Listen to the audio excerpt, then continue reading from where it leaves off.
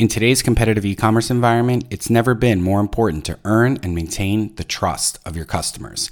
Merchant Fraud Journal's To Catch a Fraudster podcast is supported by SIFT, the leader in digital trust and safety. SIFT empowers companies to stop fraud and grow without risk. Visit sift.com/assessment to schedule a consultation with SIFT's trust and safety architects, industry experts who have decades of fraud fighting experience at companies like Facebook, Square, and Google. They'll help create a custom plan for your business with an emphasis on technology, organizational structure, and process. Visit sift.com/assessment today.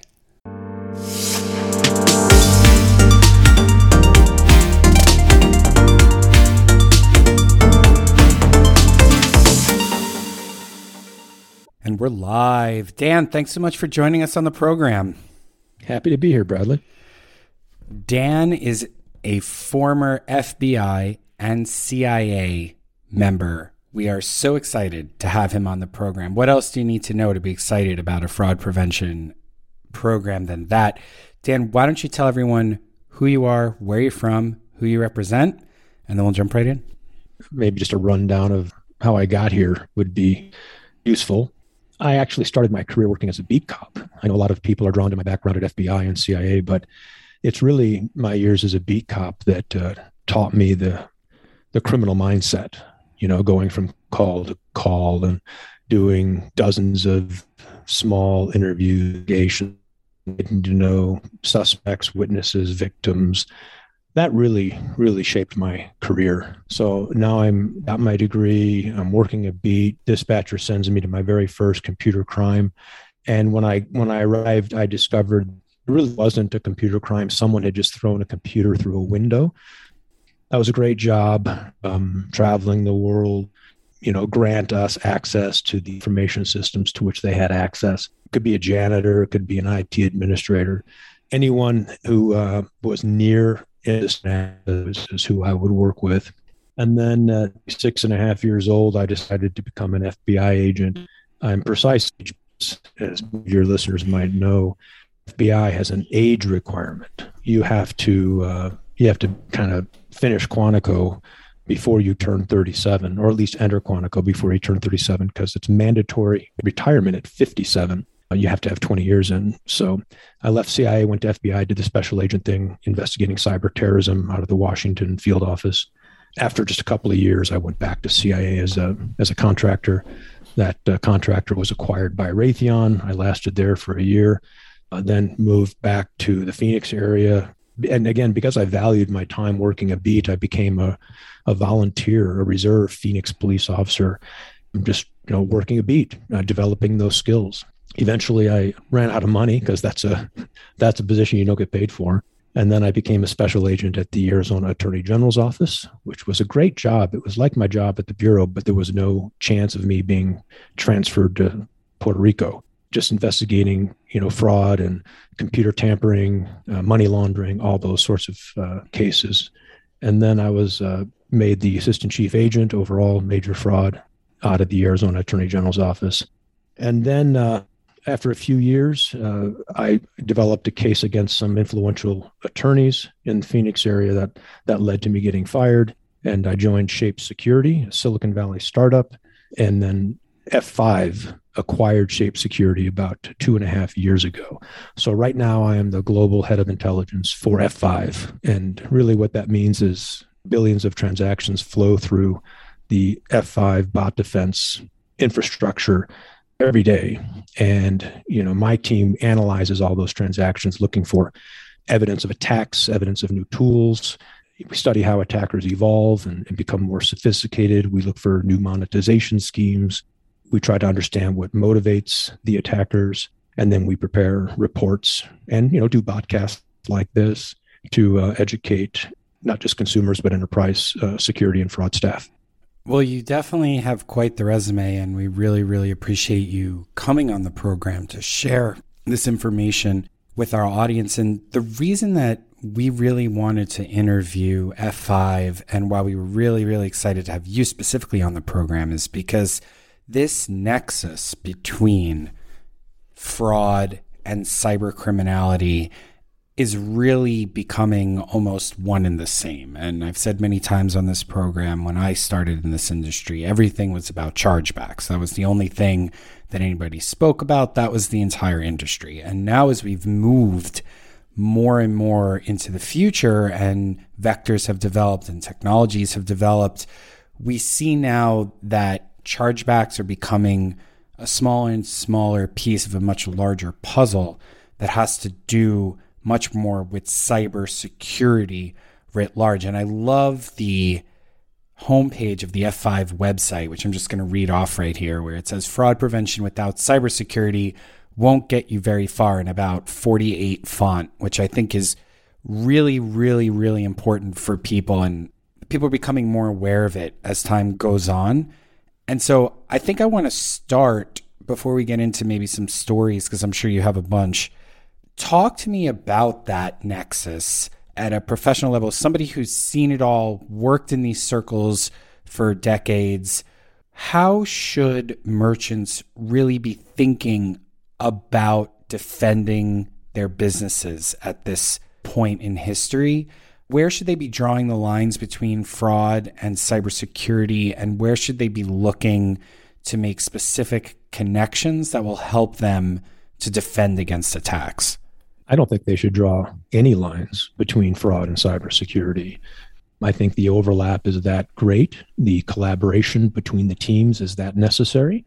So in fact, I was at a large retailer talking to the security team, and we had discovered what we believe to be manual attacks against their login application. So we told the security team, look, this is all manual fraud. We'd like to get in front of your fraud team and let them know that this is happening, how it's happening, why it's happening, give them all the telemetry that we have on the attack. And their answer was F the fraud team. And I was really taken aback by that. Yeah. So, and I see oftentimes an adversarial relationship between the security and the fraud team. And those are, I think, the most poorly run, ineffective organizations when there's this adversarial relationship between them. Conversely, I've talked to CISOs where I say, look, I'd really like to get in front of your fraud team. We found some intelligence that would really interest them. And he'll interrupt me and go, just a minute. He picks up the phone, and then the fraud team walks into the conference room. So the latter is the way enterprises should think about this. They need to be in the same room. They need to be constantly collaborating. And I really feel like their funding should come from the same pot, so they're not, competing. But I'm seeing it more and more as I interact with more and more security teams, a less adversarial relationship, which is an improvement. They're heading in the right direction, but everyone still has a long way to go. So I want to dive into that a little bit. When you're looking to create this ecosystem where your fraud and your criminality teams are working together, what are some specific actionable things that you can tell people who maybe are doing this or haven't thought about doing it but are open to the idea? If you had to give them 3 things that they could do to make that happen, what would that be? I'd say one is leverage ISACs and make sure you're comparing notes with your peers, because an attack against one retailer, the insights gleaned from understanding that attack benefit all retailers. Same with hotels and airlines and banks and credit unions and insurance companies. They all need to compare notes on a regular basis. And I've been to many ISAC conferences and meetings, and some ISACs are doing it really well, and other ISACs are doing it very poorly. So I think the information sharing is the first thing that they should do. And then the second thing is, I think, be honest with yourselves and gain visibility. That's the very first step is to understanding, what's happening to your enterprise, is to gain visibility. And the only way you gain visibility is by, deploying client-side signals to collect telemetry everywhere that you believe might be under attack. And then I think what's key and is often missing is people think they can do this kind of at the network layer without collecting behavioral biometrics or signals from the device or from the browser. And that's just a game of whack-a-mole. You really do need those client-side signals, and you need to be objective about which applications are likely to be targeted. It isn't just login, right? We see attacks against create account, forgot password, add payee, send money, add to cart. I mean, virtually every public facing application is vulnerable. And then I guess another issue that I see is some enterprises, they want to keep their head in the sand. They don't want to know the truth. For example, a social networking site, they believe they have 8 million subscribers. And if we deploy our telemetry and we say you have 98% automated traffic on your login, which means there are a lot of your accounts, your subscribers are bots. They don't want to hear that. You know, it goes from 8 million subscribers that they believe they have to 800,000 subscribers. That is bad news for a social networking site. So, the Twitters and the Facebooks, they really don't want an honest answer to how many bots do they have, because if they got an honest answer, I think it would probably have a negative impact on their valuation and their shareholder value. So take me down into the organizational level.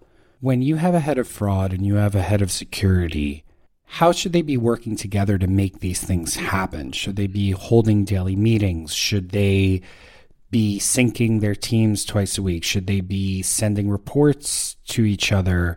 What kind of processes can organizations put in place to make sure that the right hand knows what the left hand is doing? Well, all those are consistent with treating one as a left hand, the other as a right hand. I'm proposing they should be on the same hand, that they shouldn't meet once a week. Because they don't need to meet because they work together day in and day out. They don't need to exchange reports because they're all collaborating on the same report. And that change I've seen it at some enterprises, and they're very, very successful. But oftentimes there's just this competitive angle between security and fraud. So for example, security will typically engage F5 and say, help us stop the bots. So we deploy our client-side signals. We tell them you have 95% automated attack traffic. They don't, it's jaw-dropping when we tell them 95, 98, 99% of all your login traffic, malicious bots. But we eventually convince them, we go into mitigation mode, and then guess what happens? Fraud is reduced significantly. So now you've got this 25-person fraud team that, was really busy because, they had so much attack traffic. Now it's being stopped. It doesn't even reach origin.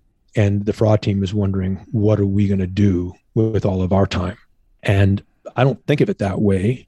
I think they should embrace having less traffic to look through, because now it's going to be easier to find the fraud. Pouring over 1 billion transactions to look for fraud, that is not, an efficient solution. What you want is to pour through a few thousand transactions to find the fraud. So fraud teams, unfortunately, are sometimes threatened when 90% of the attack traffic is eliminated, but they shouldn't be, because that's just going to give them time to focus on the manual fraud, and I think really, really reduce the amount of fraud in a significant way. All right. So I want to make sure that we jump into some stories. I could talk to you for a long time, but we try to keep these under 40 minutes. So I want to make sure we get to some of what I'm sure are incredible stories that you have. So let's jump in. Give me your craziest story of cybercrime or fraud that you're willing and able to share in a public forum. And I'd love to hear it and talk about it. Well, I think the first one is one that I've kind of already alluded to when we first went in line, early days at Shape Security, long before F5 acquired us. We go in line, we deploy our JavaScript or SDK, we're collecting these signals, and we decide that 98% is automated attack traffic. We immediately panicked. We thought, there's no way something's wrong with our signals. There's no way 98% of all the traffic is attack traffic. And we were really panicked. So we checked and double checked and triple checked. And over the course of hours, little by little, the entire team just gradually started to warm up to the idea that, no, it's true. 98% is attack traffic. So that is how early days at Shape, I mentioned during my bio that interesting, background, FBI and CIA, beat cop. I've seen a lot of interesting things, but when I got to Shape, and saw 98, 99% automated attack traffic. I found that jaw dropping. So that's the first story, is that if you measure that you are under 98, 99% automated attack, you can believe it, because it's very, very common. It's not the exception either. We see it regularly across virtually every vertical. So how does that happen without people noticing? I'm guessing we have merchants out there who are listening and thinking there's no way that this is happening at my shop. How can it be that something like that flies under the radar? Isn't there some correlation to the volumes of merchandise you're moving, where you see, wow, we're signing all these accounts, but nobody's really buying anything? What did the business say when you came to them and showed them this? And when they got over their initial maybe shock and disbelief that this had gone undetected? I mean, I feel like 98% is not something that you need an expert to come in and tell you. It should just be blatantly obvious from the internal data that you're collecting that something is off kilter. Yeah, you're exactly right. Typically, the reason why, there are a couple of reasons. One is it doesn't happen overnight.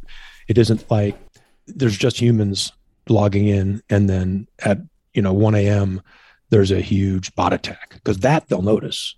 What happens is, because these attacks are persistent, they're all day, 24 hours a day, 7 days a week. It's just a sustained 90, 95, 98% automated attack traffic. And because it happened gradually, it's kind of like the frog in the pot of water. Because it happened gradually, they didn't notice it. And there's a little bit of maybe confirmation bias happening, because a lot of the business units wanted to believe it to be true.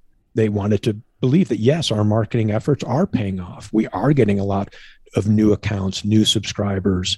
Yeah, the changes we made to the website, look at the huge impact it had on number of subscribers. So that's one reason. It happened gradually. There's confirmation bias happening. And then I guess the final reason is, for years, these security operations centers did notice the attacks because they were coming from one IP or a few dozen IPs, or maybe even hundreds of IPs. But over years of stopping those with using, web application firewall, blocking by IP or by ASN, autonomous system, or by region, they've caused the attackers to become highly, highly distributed. So we are seeing attacks now come from over 1 million IP addresses, where each IP is used maybe once to 5 times. And that's because for years, these attackers have been blocked by IP. So they made adjustments. They evolved. They became more sophisticated. So typically we'll see a security operations center say, or the CISO say, look, we think we've got about 20 to 30% sustained bot attack. So they're aware there's a bot attack. They just underestimate it because they miss the long tail of hundreds of thousands or millions of IPs where there are only a handful of transactions that they're not hitting any rate limits. Those are generally the reasons why these enterprises don't notice. All right. Next story. Well, I went to work at a Russian human click farm solving CAPTCHAs. Now we're talking. This is the kind of thing we like on this program, Dan. Russian click farms. I could put that in the headline, and we're good. We're gonna get tons of listens now. Because F5, we have a bot defense product. Oftentimes we see prospective customers using reCAPTCHA, or other forms of CAPTCHA.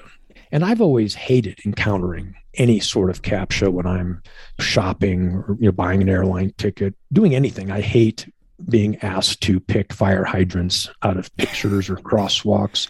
So I really wanted to understand, how are bad actors getting around these CAPTCHAs?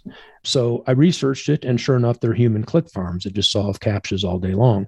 And it wasn't enough for me to just learn about human click farms. I wanted to join a human click farm. Nothing like personally experiencing something gives you a better understanding. I went through the training, and this surprised me. They give you really good training on how to solve CAPTCHAs. They want you to solve CAPTCHAs quickly. And there are rules. And I appreciated the training because now I can solve CAPTCHAs much more effectively. I was at 30 or 40% figuring out those stupid squiggly letters actually read. And now I'm probably up to 60 or 70% success rate. So I go through the training. They measure your speed. And if you're not solving them fast enough, then you don't get hired. And I remember almost being eliminated. Like I almost wasn't solving CAPTCHAs fast enough to be hired. So I called in my daughter and she helped me. And so we were both able to kind of mini crowdsource the solving of CAPTCHAs, and I was able to get hired. Then I started solving CAPTCHAs for bots. And I remember I solved maybe 40, 50, or 60 CAPTCHAs. I don't remember how many, but I hadn't even earned 1 penny US yet. Wow. So it is very exploitative of impoverished regions. I've since interacted with many of these human click farms. Their entire business is built around it. And they try to say that only security researchers are using it. And it's really not facilitating any fraud, but their head is in the sand. It is facilitating all sorts of malicious activity out there on the internet. So where did you find this? Did you go on Upwork? Where do you go to find, if I want to join a Russian click farm, where do I go? We'll put it up on the job board, Dan, after we finish recording the episode. Well, I had joined 2CAPTCHA, and that's a Russian CAPTCHA solving service that uses humans. So yeah, 2CAPTCHA.com is one, but if you just Google, I guess, human-powered CAPTCHA solving services, you'll find dozens. Wow. It's always amazing to me what people are willing to do to perpetrate fraud. Here, though, I'm almost doubly impressed because you're outsourcing it to other people. It's doubly exploitative and doubly terrible. So you almost get bonus points for doing the fraud and exploiting a whole nother group of people while committing fraud. I wondered if I could start a company that solves CAPTCHAs and then collect money and then simply hire 2CAPTCHA to solve the CAPTCHAs, and I'd be a middleman to make money, but it doesn't add up. The numbers don't work. You're going to have to find a better place to arbitrage to do arbitrage. Exactly. Oh, wow. All right. I don't know how we're going to top that. That's definitely, I'm putting that up on the board of most impressive stories. Let's go for the third one. This one I like because it proves that these attackers are not perfect. They make mistakes as well. We have a large top 3 US bank as a customer, and they were hit with an attack that was like 6 billion transactions over the course of a few weeks. It was really one of the largest attacks we ever mitigated. And we noticed one account was attempted like 323 million times. And we thought, that's unusual. Usually accounts are tried, once or a handful of times, not 323 million times. And then the next account that was tried the most was tried like 100 million times. So we thought, well, whose accounts are these? Are they some high net worth individual? What's going on here? So we were collecting hashes of the account names. So we had a theory. We had a theory that the attacker made a coding error, and that he really wasn't trying to try one account 323 million times, another account 100 and something million times. It was a coding error that resulted in that. And we suspected, what is the most common coding error? And for any programmers listening, the off by one is a very common programming error, because computers start counting at 0 and humans, we start counting at 1. So oftentimes when you're trying to reach a value in an array, you use the wrong number and you get the wrong value. So we suspected that maybe, well, here, real quick, you have to think about what's in a credential list, right? If you have a list of hundreds of millions of credentials, what is it comprised of? It is typically an email address, then a delimiter like a pipe symbol, and then the password. And there's one of those on every line. So in order to parse the line and pull out the username, you need to take everything to the left of the pipe symbol and then everything to the left of the @ sign. Because in US banks anyway, it's typically not an email address for a username. And the attacker would think, well, everything to the left of the @ sign might be the username. So that's what you have to pull out. And the code used to do that, if they make one mistake, this off by one error, they will take the part of the string to the right of the @ sign and before the delimiter. So they would try gmail.com or they would try yahoo.com instead of using the username. So we went ahead and hashed using the same salt and algorithm all the popular email domains, and we compared those to the accounts that were attempted. And sure enough, the attacker did indeed make that error and tried gmail.com 323 million times. So we mitigated the attack, so none of it reached origin. But had we not mitigated the attack would have had a 0% login success rate because of this coding error. And the audience might find it interesting because we've seen so many credential stuffing attacks over the years. We've analyzed what is the success rate of an unmitigated credential stuffing attack, and it's typically between 0.1 and 3%. So when you're trying hundreds of millions of username password pairs, you're compromising, you're taking over a lot of accounts.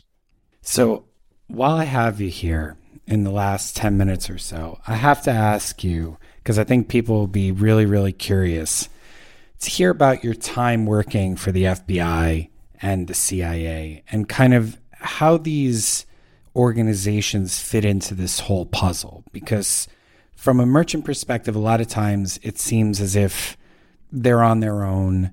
The laws are written in such a way that they're holding the bag when fraud strikes. When do governmental organizations get involved, and what does that look like? I'm sure you can't dive in very deep there, but I'm curious to hear, if you're at the FBI's fraud division, what is coming across your desk? What is the threshold that it gets to the point where you're seeing it? Is it national security only? Is it maybe large American companies that have corporate secrets that are considered essential to the government and they don't want to see foreign governments getting a handle on them? Take me through as much as you can at a high level what that looks like at these types of government organizations. Well, I'll just give you two anecdotes, one from CIA and one from FBI. I guess I'll start with the CIA one.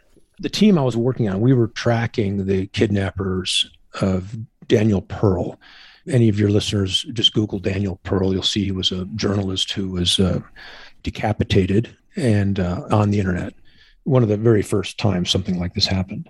The kidnappers were using, I believe it was either a Hotmail or a Gmail account. It's been a long time. But each time they would create the new email account, they would misspell or do a creative spelling of kidnapper, maybe 2 Ds or 2 Ns, 3 Ps, but always be kidnapper, but it would be a kind of a creative misspelling. So they never use the same email account twice.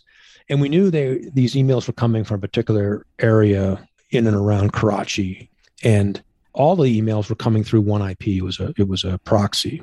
And that proxy was manufactured by a company in the United States. So we needed root access to that proxy. So I met with the leadership of this company.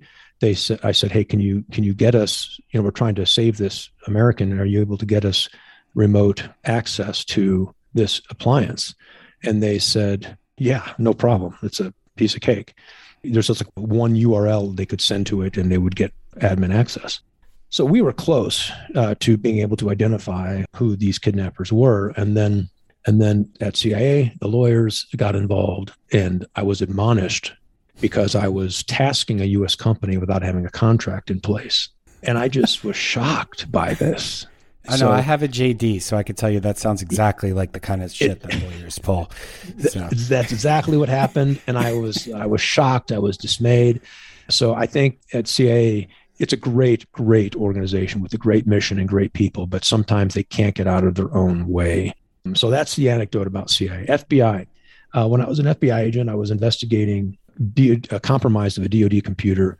I determined that it originated from China, and I wanted to put a machine in front of this compromised machine, sniff all the traffic, and perhaps even identify all the tools that were being used, maybe give them some misinfo via intel that we controlled. I really wanted to have a multi-year operation, largely because of my experience at CIA. This is how CIA would operate. And I proposed it to my leadership at FBI, and FBI said, no, just send an LHM, which is a letterhead memo, so an official FBI memoranda. Send it to the legal attaché in Beijing and have him or her go to the Chinese government and ask for help. And I thought, but it is the Chinese government. What are you talking about? Ask for help. That's what they asked me to do.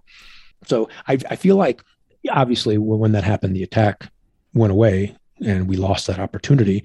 And I suspect it just resumed from another location. and we didn't get any intelligence. But I think both FBI and CIA, filled with great people, great mission. FBI needs higher budget, in my opinion. They don't have enough money to do what they're trying to do. But institutionally, that's where the challenges are in both organizations. The institutional challenges. It's not the people. It's years and years and years. It's kind of the decisions made by Hoover years ago, decades ago, that just live on inside some of these organizations, unfortunately. So if I were king for a day, I'd probably completely reorganize the intelligence community and federal law enforcement so that there weren't so many stovepipes. They're working more collaboratively together. So the FBI and CIA do not follow agile development processes, I'm guessing, or management principles. It's been a while since I've been there. Maybe they're humming along like a finely tuned organization they should be, but I'm skeptical. Yeah, you need the IRS for that, I would think. That's gosh, I know. Find that. Yeah, the IRS, they put me through a 3-year audit. It was well. Wow. This is interesting. I was doing a lot of money transfers for some intelligence work that we were doing for the agency. So I don't know if your audience knows about FinCEN. I suspect many of them do, but the Financial Crimes Enforcement Network, if you do a currency transaction of 10,000, the CTR limit is 10,000. So any sort of $10,000 cash transaction at a bank gets reported. Well, if you're doing 9,500 over and over again, that gets reported to as a suspicious activity report. And all of this is put into a database that all law enforcement can have access to. So if you looked in FinCEN, you're going to see a lot of suspicious activity reports, a lot of SARs on me because of the work I was doing for the intelligence community many, many years ago. So some enterprising, enthusiastic IRS auditor, by the way, right after I arrested the son of an IRS auditor, I get audited and it lasts 3 years, costs tens of thousands of dollars in legal fees. So yeah, so get me started on the IRS. Well, I don't want the IRS to come looking for me, so I don't know. Yeah, maybe edit that whole part out. I always tell people when I'm abroad that I ask non-Americans, you've heard of Al Capone, right? And they go, yeah. As you know, Al Capone went to jail. Yeah. And it wasn't the FBI that got Al Capone. And they say, what? And I say, yeah, it was the tax people. It was the IRS. Right. That's the people. You never mess with the IRS. They will find you. Exactly. Yes. I always pay my taxes and I pay them promptly. Oh, well, I'm glad to hear. So we won't have anything to worry about. So this has been an amazing conversation. I feel like I could take up hours and hours of your time. I really, really hope that you will come back on the show very soon and we can continue talking about this. I feel like we've just scratched the surface. We did a podcast on human trafficking, which I'm sure you have a lot to say about, unfortunately, because that's such a huge issue going on in the world right now. And I just really thank you so much, Dan, for joining us. And I also would be remiss if I didn't tell everyone out there listening, you must check out Dan on the F5 website, the videos, and his extremely fierce beard that he has going on. There are some YouTube videos out there. Maybe I'll put them in the show description notes. Amazing job on the beard, Dan. I think of all the things you've done, that should be the thing you're most proud of. Well, you got to convince my wife. She's not a fan of the beard. In fact, at the beginning of the ski season, she broke her leg. She was very depressed. And to cheer her up, I handed her clippers and said, okay, you don't like the beard, you can shave it. And she had already, before I finished the sentence, she had already started shaving it off. So I don't have I still have a beard, but it's not a Santa Claus beard anymore. Well, luckily it has been preserved for history in the YouTube videos on the F5 website here. So I encourage our listeners to check that out. It's definitely worth your click. So Dan, thanks again so much. We'll sign off, tell everyone just where they can find F5, how they can get in touch with you. And I really hope you'll come back on the program in the coming months and we can keep talking. Thank you so much, Bradley. I really enjoyed it. F5.com, and really my area of expertise is bot protection and anything that has to do with manual attacks. So if there's something that interests you, you can even email me, d.woods@f5.com. All right. Thanks so much, Dan. Take care. Thank you. Bye.